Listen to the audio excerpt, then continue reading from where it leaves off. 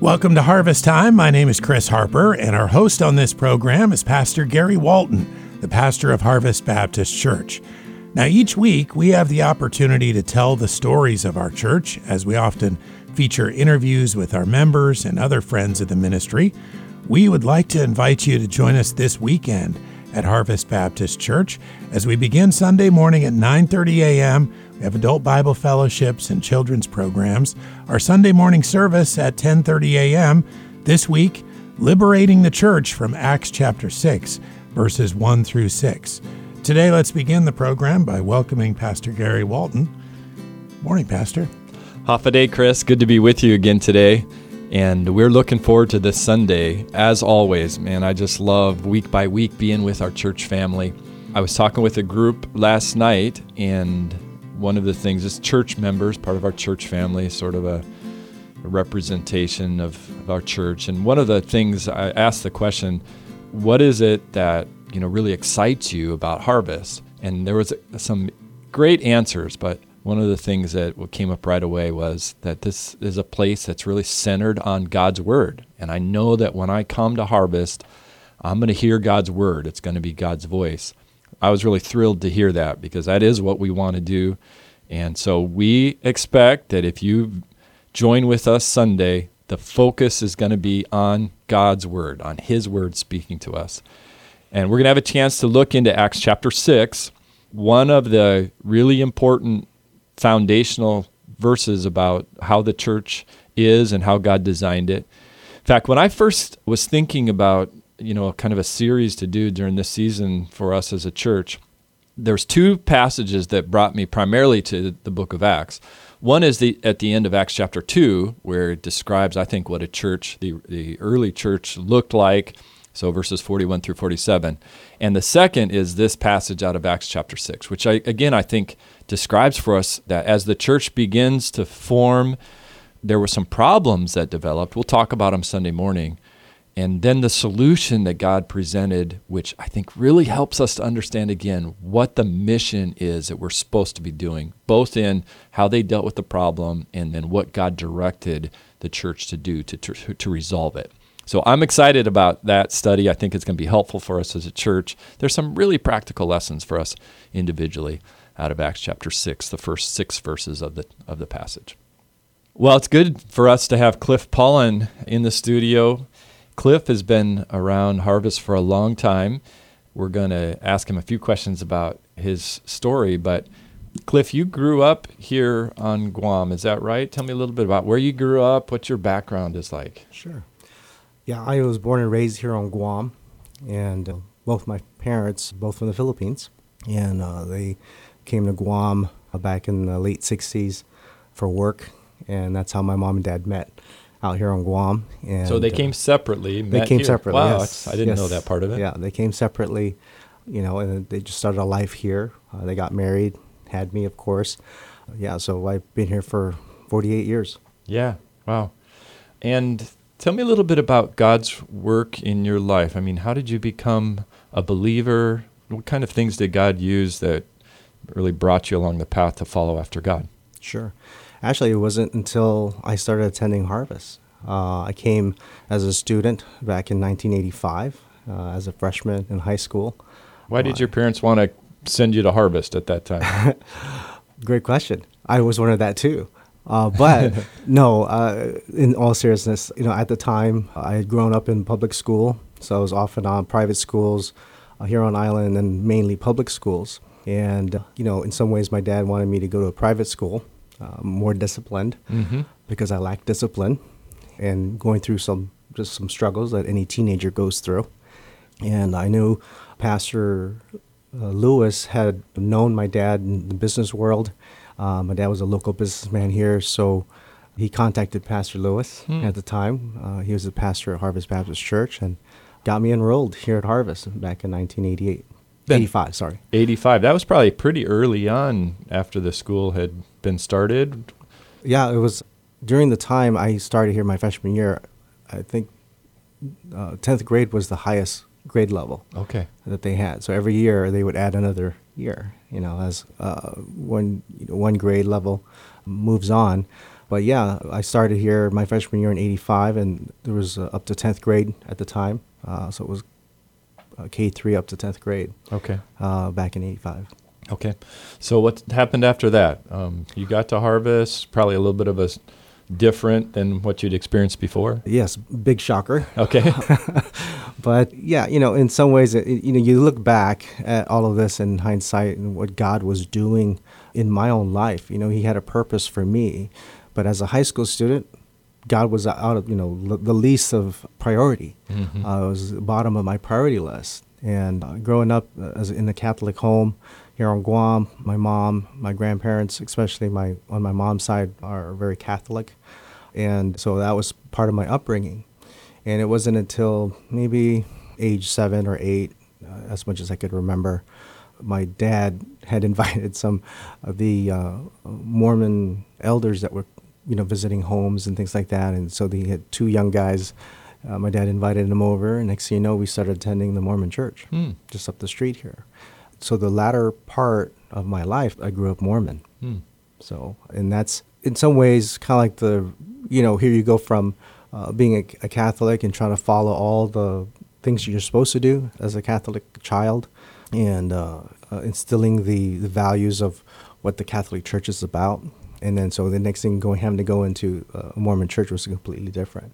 But that was the first time I got introduced to a Bible, really. They had the Bible, plus, of course, the Book of Mormon and everything else. Yeah. But that was the first time I've ever had a Bible in hand. So, and both my mom and dad were involved.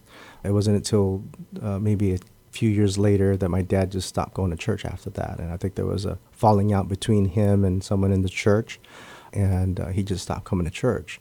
But my mom continued, and he took us to church. So I still got the exposure to a lot of the Bible stories. There was a lot of Bible stories I still didn't know, because a lot of it was stories of the Book of Mormon, is what you heard as a kid. So growing up through all of that and the struggles I had, no spiritual direction at all. But it wasn't until I came to Harvest and where the Bible was introduced. Now, I'm not going to say that I automatically, gravitated to Christianity my freshman year. Because of my rebellious state at the time, I didn't want anything to do with the Bible. So I was just going through the motions here. You go to the Bible classes that they had and the chapel times that they had at school, but you just go through the motions, and you try to play the tough guy approach, and, I don't need that. And that's exactly it. As years that I was here at Harvest, I rejected the gospel. I heard it time after time at chapels and Bible classes that we were having, just different people that I was talking with, trying to witness to me, teachers who were trying to witness to me. I'm always interested in the different ways that God uses people, circumstances in the process of drawing us to himself. And everybody's story is different. It's unique as far as those kinds of things. So I'm just sort of curious as you're talking about this, during that season when you're hearing the gospel a lot, was there some conviction? Was there interest on your part, or that you were kind of having to push back off on? Or was it just it didn't make any sense and didn't really mean anything to you at that point? Oh, no, I understood it completely. Okay. It was a purposeful, not right now. Okay. It's a pushback, like, I don't need this right now. Okay. I know what I need to do. I know what needs to change in my life, but I just pushed it away. I rejected it. In some ways, too, as a teenager, there's always the peer pressure that comes with it. And, I built a group of friends here. We were all unsaved kids at the time. And, of course, not very rowdy, but, rowdy enough to put a watchful eye on, that kind of idea. So, I just hung out with the wrong crowd. And so with that peer pressure that came along with that, I just said, you know what, I'm not going to lean to, even though deep down in my heart, I know this is what I need to do. Yeah. But there's times where, even just to say personally, that I said, no, I don't want to change this yet. I don't want to change this particular thing in my life. I don't want to do that yet. Because if I accept Christ, I got to drop all of this. I got to stop doing all these things that I shouldn't be doing. As a high school kid, I shouldn't be doing these things anyways. But, and so I had to battle that every year. And so the first time I heard the gospel, my freshman year, there was conviction. Okay. There was an inner turmoil that was taking place. So there's that spiritual battle, now that I understand. And that was that spiritual battle. So what was it that changed? I mean, there's a couple years, it sounds like. What did God use to sort of push you to rethink this? Sure. Well, it wasn't until my senior year. So here, 3 years has passed. Harvest was having a revival meeting at the time. Dr. Phil Schiller was speaking, and he was the guest speaker that came that year. It was October of 88 when he came to speak. And I don't know exactly the message, but all I knew that, it was where maybe it's my theology. Obviously, I had zero theology as an unsaved kid, but it just kept ringing in my heart, that God's going to harden his heart, because I rejected him so many times. That's my theology, right? So in some ways, I'm the one pushing God away. But in my mind, it was like, if I say no one more time, God's going to say no to me. And that made a difference. And this is what was going on during the invitation. And buddy sitting next to me, who was saved, who got saved the year before me, and he nudges me. We all had our heads bowed, and he nudges me, and he goes, "Go up. You need to go up." And I was like, "What?" And I'm going through this thing in my mind already as we're, I had my eyes closed and head bowed and eyes closed, and it was the Holy Spirit tugging at me, literally tugging at me, using You my could buddy. feel that. Yeah. And my buddy was the one who had to elbow me and say, "You need to go up." And so I did. And that was because I was afraid that God says, "I've asked you several times, then that's it, I'm done if you don't accept me now." And again, bad theology, Right. but it was something that in my own immature mind is how I felt like I need to do this. Yeah. It's because I've heard it for 3 years, over and over. I think you're right. That wouldn't be characteristic of God. But I do think, what the Bible does talk about is multiple times the Bible says, now is the accepted time. Behold, today is the day of salvation. Yeah. So that part is, in my thinking about, your experience, was the Holy Spirit saying, "Cliff, I've been calling you all along today. Now, don't wait. You don't know what's going to happen tomorrow." Right. It's pretty amazing to hear that happening in the life of a, 17, 18-year-old guy. 16. Okay. 16. At the time. Yeah. 16. That's so, really cool. Yeah, and that was a turning point in my life. And I think the moment I knew that when I had to take this step, I have to change everything, my whole life. It had to be a 180-degree change. And I think in past, as many times as I, how either the preachers say, say this prayer. I would say that prayer. Yeah. But I never come forward. Oh, really interesting. Yeah. But I never felt like the indwelling of the Holy Spirit, for me to really cry out, say, "Yeah, I'm a sinner. Christ, I know you died for me. I just want to accept you as my Savior." You can say that, but really not mean it. And I think that's what rang over and over for me those 3 years. So I was just talking with somebody last night, talking about Romans 10, 9 and 10, which gives both components of it, that if thou shalt confess with thy mouth the Lord Jesus, and shalt believe in thine heart that God hath raised him from the dead, thou shalt be saved. So you're right, there isn't some formula, some words that we repeat that gives us or brings us salvation. There is a confession of our heart to God, but it has to come along with this believing that I'm turning from. It's such a beautiful picture that you're describing, because I'm turning from my old life, and I know that. You said 180 degrees, right? I'm turning from my old life, whatever the process was, and I'm turning to give my life to God, everything. And you're right, I don't think salvation can happen without that. And a lot of people, I think, end up confused because they come to that point and then they do say a prayer, and then somebody says, "Well, that you must be good," but there's no sense of the indwelling of the Holy Spirit. There's no change that happens in their thinking or in their life, but for some reason they think, and maybe even have been taught wrongly, that if you say this prayer, then everything must be good. But for you, that wasn't true until you knew that you were giving your life to Jesus. It was weird because when I went up, there were several people that came up, and I had my head down the whole time, and even opened my eyes, in some ways. When I looked up, I was like the only one standing there. But I know there was several people there. And then next thing you know, I'm like the only one standing there at the altar. And Dan Pelletier, who was the youth pastor at the time. Yeah, I know Dan. Yeah. Yeah, and he was the one who counseled me, took me in the back. And, and he shared with me, Cliff says, you have no idea what has just happened to you. I says, we've been praying for you since your freshman year, since 85, and as a staff. And, so him sharing that with me was very impactful as well. I mean, seeing what Harvest has done for my life. Even in high school, even though I was the rotten kid, that, the teachers are... I can't see you as a rotten kid, Cliff. I mean... Oh, no, boy. I get you. The old Cliff. The old Cliff, yes. Yeah. And so when he shared with me about that whenever they would have devotion times, and they say, let's pray for a soul out there, and your name would come up all the time. And he shared that with me, and I've had other teachers, after they heard I had accepted Christ, came up to me and goes, we've been praying for you for years. And that was very impactful. Yeah. And that tells me, the heartbeat of where Harvest is at. That's not just an educational institution. And I was just here just for education. Right, yeah. I wasn't here for anything, just aside from that. My dad wanted me to come here because I needed discipline, because he couldn't do it. And that was something that stuck with me for years, to this day.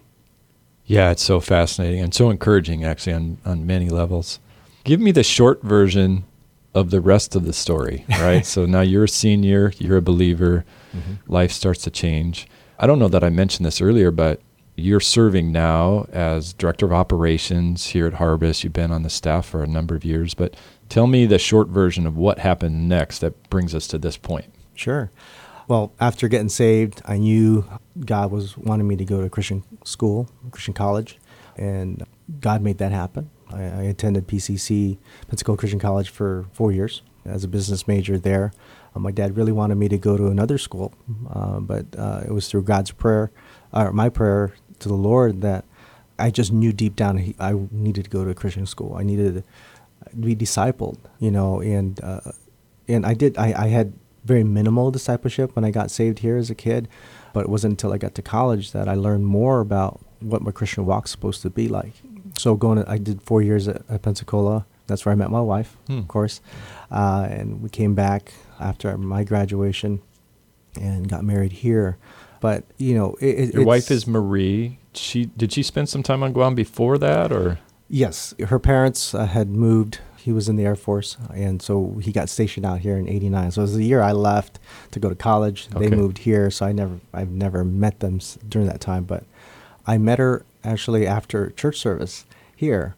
She was asking about PCC at the time. She was wanting to go to PCC and look at the business program as well, and she heard that I was a business major. So it was more of information, so really there was nothing there.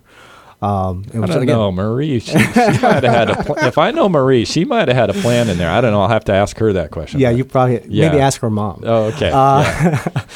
But so that was my first meet up with Marie here after church service and the evening service, and I was headed back the next week to school.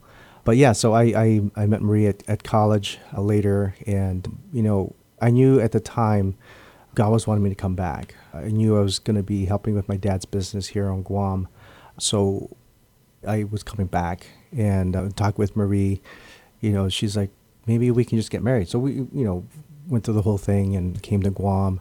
I came to Guam first, and Marie followed, months later.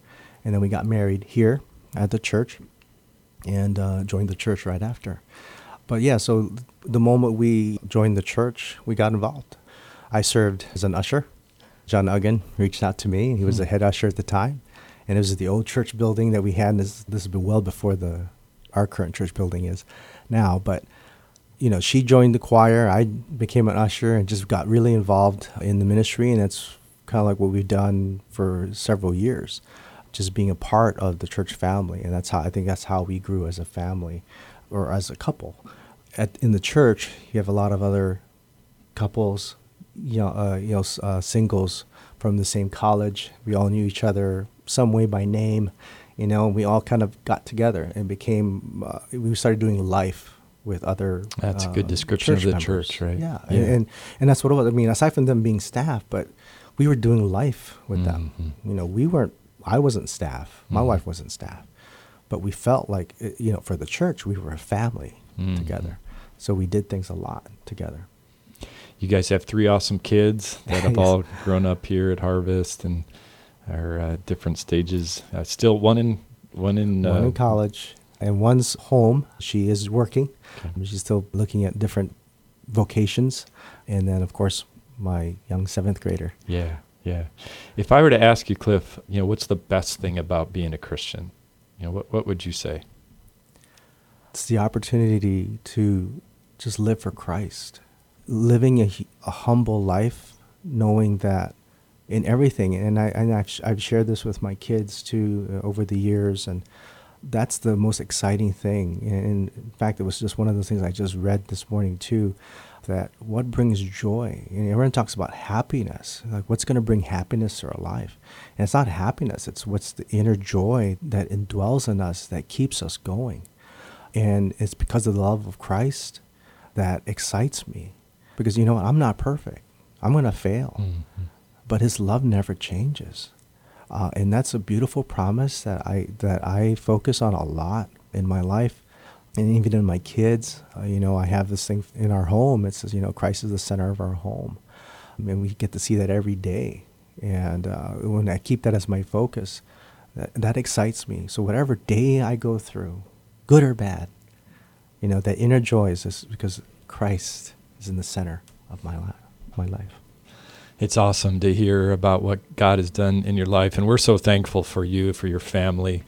You've had such an impact on Harvest, and it's really cool to see the way that God has used this ministry to shape you, you know, from your teen years through now. And so we're thankful for the way that God knows these things and guides these things, and looking forward to ministry together as a church family as we serve him in the years to come. So thanks for coming and sharing your story here, Chris. Thank you too, Pastor.